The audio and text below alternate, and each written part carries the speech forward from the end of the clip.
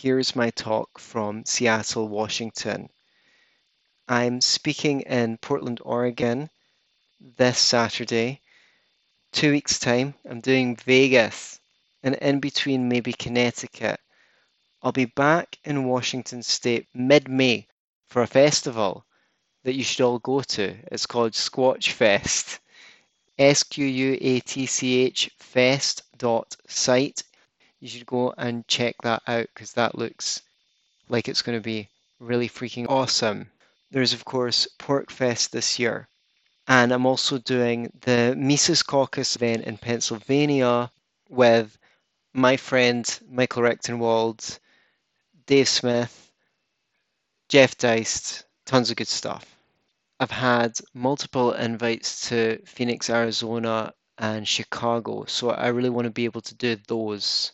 If you live in the vicinity of any of the places I mentioned, get in touch. I've enjoyed meeting a bunch of you. I'm also pretty much willing to come out and speak if people can help make it happen for me. People pick me up from the airport or give me their spare room. The Mises Caucus in Vegas have actually raised money for a speaker's fee, which is extremely helpful because so far most of this has been funded by people giving me more than the cost of a book, which is nothing. Sometimes I give them away. In Austin, someone gave me $100 for a signed book. I can actually break even without these contributions. But I have to say, it's a great privilege to get to visit all of these famous cities that I'd otherwise only hear about on television. I want to talk a lot more about the amazing coincidences and synchronicities that led to all of this happening and how helpful the libertarian community has been and how it's made me want to encourage everyone to embrace the libertarian community. But you'll find that out when I talk about it in Portland. I'm developing these themes on the road. Stay tuned to hear more about that stuff. This is episode 177 of the Scottish Liberty Podcast. A very special thank you to William Ben Leonard for organising this event, and I hope you enjoy it. Philosophy down, but he also has a lot of background in therapy as well. So he understands the human condition and the plight that we're all going through. So I think let's give him a big hand, and let's welcome Antony Sammeroff.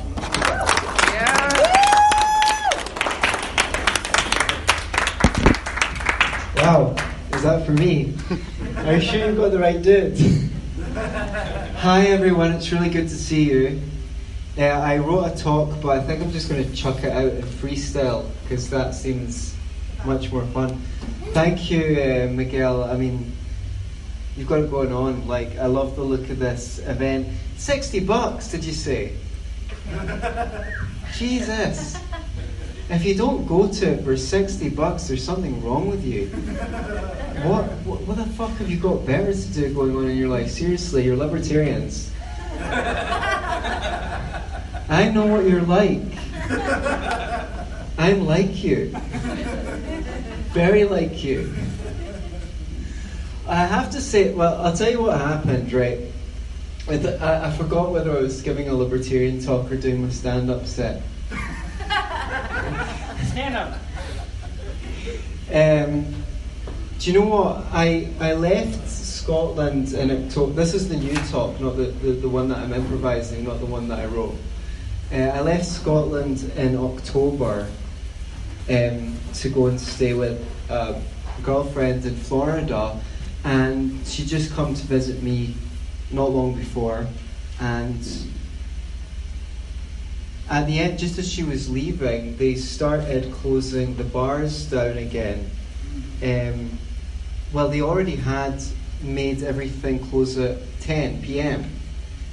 And the weird thing is, they'd opened everything up, and it was beautiful. It's not very often sunny in Scotland. It's a little bit like somewhere that you guys might be familiar with. I feel like a certain kinship with you weather-wise.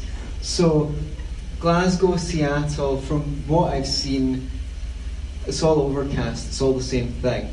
So the sun had come out, and because there was limited seating capacity allowed in bars, the bars and restaurants just dragged their chairs and tables out onto the street. And we were sitting having half pints of cider. Do you guys do pints? Yes. How many O's is that? Jesus. Liquid ounces. What kind of a measuring? 16 ounces. 16 ounces, okay. Who needs Google? You've got Miguel. He knows pretty much fucking everything. It was beautiful. Everyone was happy. And then they mandated the masks. And we were like, what the fuck is going on? Why are they mandating masks? This thing's almost over, isn't it? Why are they mandating masks now? It's just finished. Oh, because they wanted to lock down again, and they were giving you a little bit of a taste, just confusing you a little bit. There's a concept in neurolinguistic programming which is kind of like hypnosis. If you want to take someone into a trance, what you do is you take them down into the trance a bit, then you bring them up. Then you take them in deeper, then you bring them up. Then you can get them really deeply hypnotized. And it's like flirting as well. It's like, you don't want the tension to get too high between you and someone else because it's too much. You can't sustain it. So you go 2 steps forward, you have a laugh, then you have a little bit of a serious discussion, then, then you're holding hands, then you back off, then your arms around one another, and so on until you're lovemaking. So it's almost like a principle that's of the way that the human mind is wired up, that they've caught on to and they're exploiting here with this. I met with Tom Woods. I met with Tom Woods. Yeah, sorry, that mic drop. In Orlando around January, we went out for something to eat, and I was like, I can't believe how everyone is just accepting this. And he was like, I know, it's so much worse than I thought. Like, I thought that people were quite compliant and went along with everything, but it's really bad. The way that people are going to... I'm not going to be all doom and gloom. I've got some good things to say as well. But I never realised how compliant people really were until... I can't believe that people would tolerate this for a year. Not only that, but in some places they're saying the government should be locking down more and it's been irresponsible. And then you see that there's no data coming into play here because we know that places like Texas and Florida have done about the same as everywhere else. Tom Woods jokes that, on his podcast, he says, there was someone on television who said, I don't know what the big deal about Florida is. Florida's performance was about average. Hello? You didn't say that if they didn't lock down, their performance would be about average. You said that tens of thousands of people would be dying. So, if I can rewind back a bit, back to my personal story. So I left in October, and when my girlfriend was leaving, they locked down more, and then just after I left, they locked down more, and now, if I go back to Scotland, you need a government-approved excuse to leave the country. You can't leave the UK without an excuse. No one seems to notice. No one seems to care. There's not a huge movement. Like, I was at a libertarian meetup in Austin the night before last night, and I said that to someone. She was very no-nonsense. She said, oh, your government's keeping people hostage. I was like, thank you so much for saying that. Like, no one has said that to me. So, technically, I can't go home.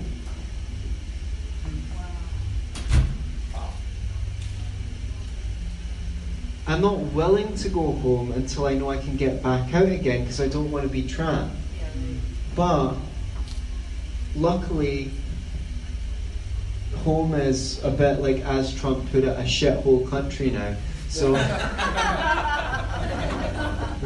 so there's not much attraction to going home. But, so here's the flip side of this, though. I have been to Mexico, Florida, Mexico, Costa Rica, Texas, Auburn, back to Texas, Colorado, with Stefan Kinsella on a skiing holiday. Some of you might know Stefan. We've become very good friends. Back to Texas, then here. Next I'm going to speak in Portland. I've been cordially invited to speak in Nevada for the Mises Caucus of the Libertarian Party. Thank you, I appreciate that. Multiple invites to Arizona, Chicago, probably doing Pork Fest. Now I'm going to see if I can talk someone into getting me in the bill at this thing. So, if he doesn't put me on the bill, I withdraw all the nice things I said about it only being $60. I'll be like, $60? That's a rip-off. What the fuck? Right. So, the reason why I'm saying that is not to gloat. What I'm saying is, even in a prison yard, you've got some freedom over how you engage with the circumstances of your life. And I've managed to, in some way, buck the system and do something a bit, do something interesting. You'll be amazed how cheap an Airbnb you can get these days. Especially because some people are scared to because of coronavirus lockdown. Well, fuck them. Get in, get the room for cheap, right? If you're part of the libertarian community, you go on Facebook and you type "my friends in Seattle." I was coming to visit my friend Steph, who I met in a retreat center in Costa Rica, and I arranged to come and visit. And shortly after she left, I met Eric, my friend Eric, and he picked me up from the airport. I got a nap at his house. I prepared a fucking talk, which I'm not even going to give. Raw dogging it. That's what it's all about. If you're willing to improvise, freedom begins in the mind. We can't control the outside circumstances. What we have control over is right here. So we start with this, create a little bit of beauty and harmony in here, and then bring that out into the world. Because the world is like this lake, this toxic, disgusting, putrid lake. No, but everyone is bringing a glass of water to the lake. And that is the inner condition of your heart, your consciousness, your body. So we have to begin with ourselves and create. I feel like the reason why I've had so much freedom during the lockdown is because I'm flexible. I've been doing yoga for the last 4 years. My body isn't very flexible. It's like physiotherapy for me. I'm trying to recover from being stiff as a board. But my mind's very flexible. And because my mind's very flexible, I can see opportunities and things. So what I'm saying is, get on Facebook, you say, I came out to meet these guys. I wrote "my friends in Seattle." I messaged the 4 people I knew, apart from these guys, in Seattle. William organized this. By the way, super.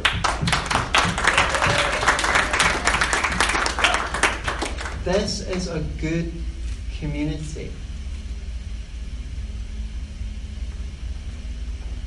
Don't think just because the Mises Caucus people are apparently fighting online with the Prague fags or whatever. You said it, not me. Whatever you guys call them. I'm not saying it. I'm not saying they're a bunch of Prague fags that are willing to sell out their principles and barbecue their grandma. No, I'm just kidding. I don't believe that. Okay. No. Mostly if you meet these people in person and sit down and have a coffee with them, you're going to shut the fuck up about whatever hostility they've been on. It's only online. It amps everything up till 11. I'm a really nice person until someone's wrong on the internet. That's true. How dare you be wrong on the internet? There's like 7 billion other people who are wrong, but I don't care, it's you. You're the cause of all the pain and suffering in the world. Stop being wrong. So my advice is, before you try and change your mind, check to make sure they have one, because your time and energy is very precious. If I'm unfortunately not in charge of the global elite that rules the world, because I think I do a good job. I'm Jewish as well, so fucking I should have an automatic in. That's what I'm told by the alt-right. Someone left a comment on one of my YouTube videos saying Anthony Samroff is Jewish subversive, divide and rule.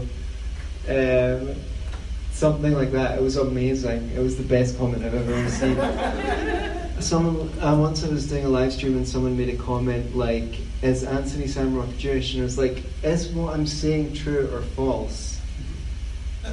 Like, anyway, sorry. I get sidetracked very easily. It's because I find everything interesting. So if I start talking about something, I can't stop. You know that song by the Rolling Stones, If You Start Me Up? You start me up, I'll never stop. That's why I so rarely get invited to these events. I'll be talking until 3 a.m. Okay, so sorry, where was I with that? Yeah, so if I was part of the elite that ruled the world, just supposing I was, bracket.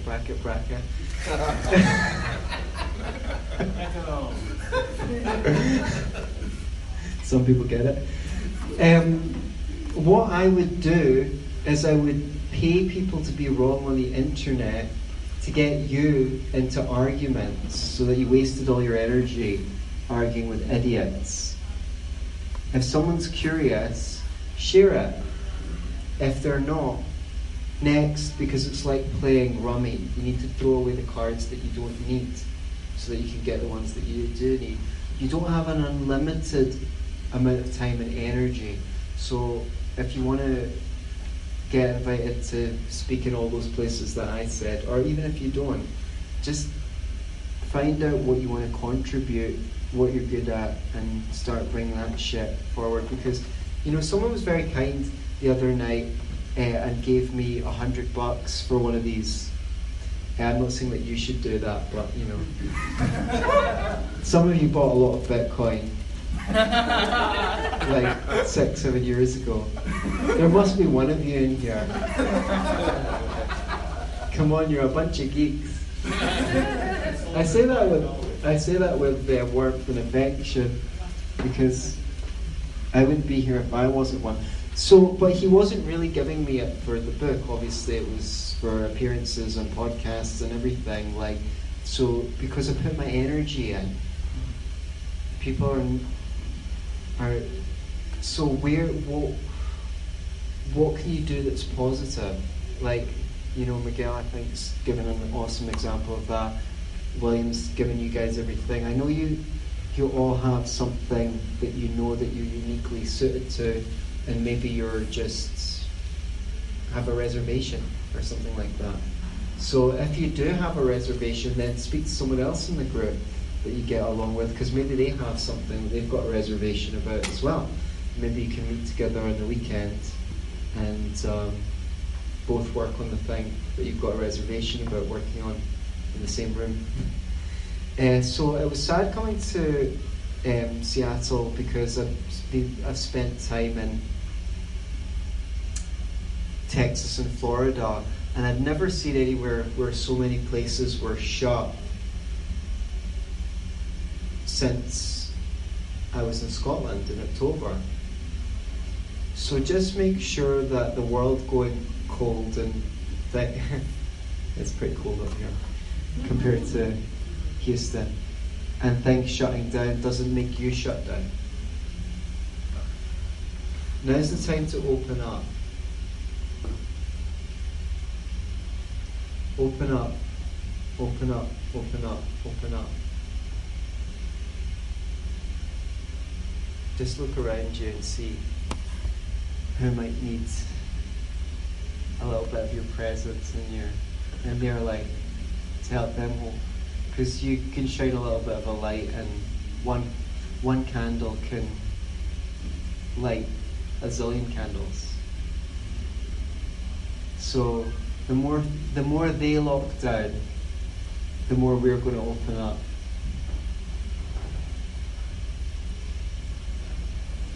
Thanks very much.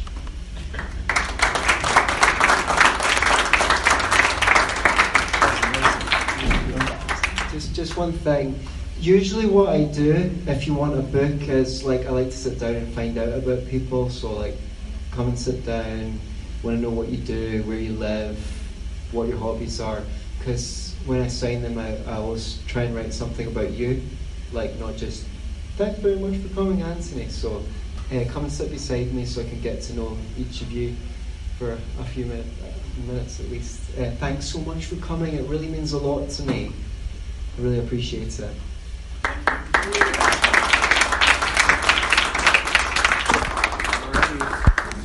Can you say a few words about your book? Oh, okay. Yeah, I wrote this book. It's actually more relevant than ever now, because you guys, some people have been basically mailed out a check by the government. I hear. I don't mind that as long as I'm the one getting the check. But when everyone gets the check, then the money becomes like toilet paper.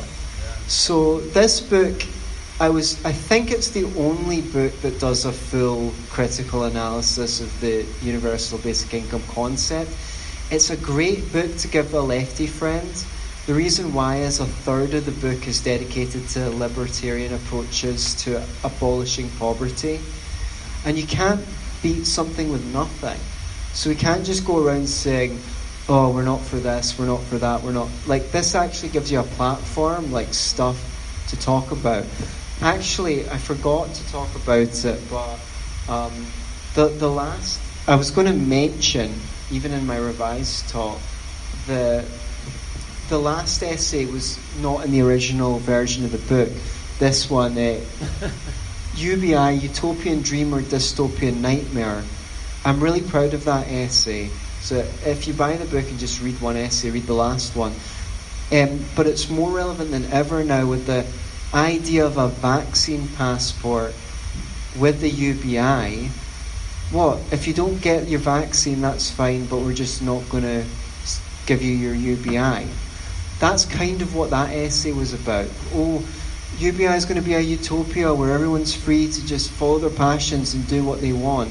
Maybe at first, but then you look at the Chinese social credit system. Oh, if you don't do that, then we're going to take 20% off your UBI. Oh, you threw your cigarette butt in the park. We're going to dock your UBI. Oh, you've got an unpopular opinion on Twitter, Facebook, whatever. So we're going to...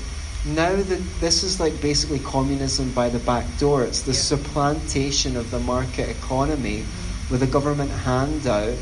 Oh, you're volunteering for the right organisation. We're going to increase your UBI. Did anyone read the book We the Living by Ayn Rand? Anyone read We the Living?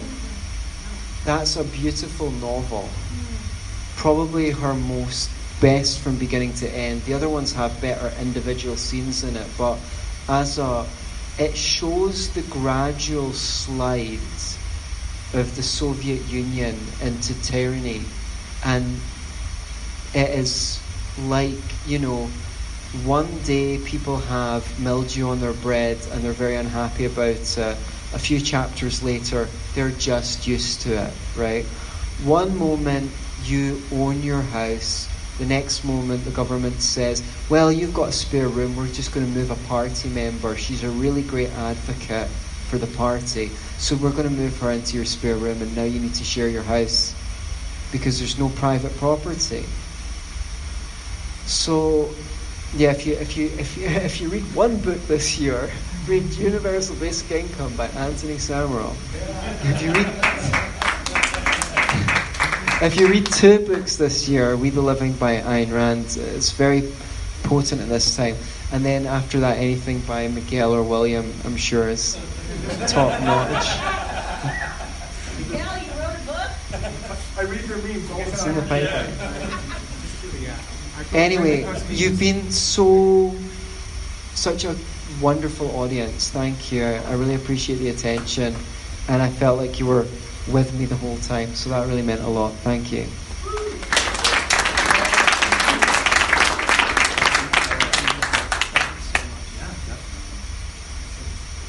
Okay, everybody, thanks for coming out. We have this weird L-shaped room for another 2 hours, so we can do whatever we want, or you can go bowling or whatever. So, yeah, dance party. So, thanks a lot, guys. Where should I go? I want to sit somewhere where someone can sit beside me. Come and get a book.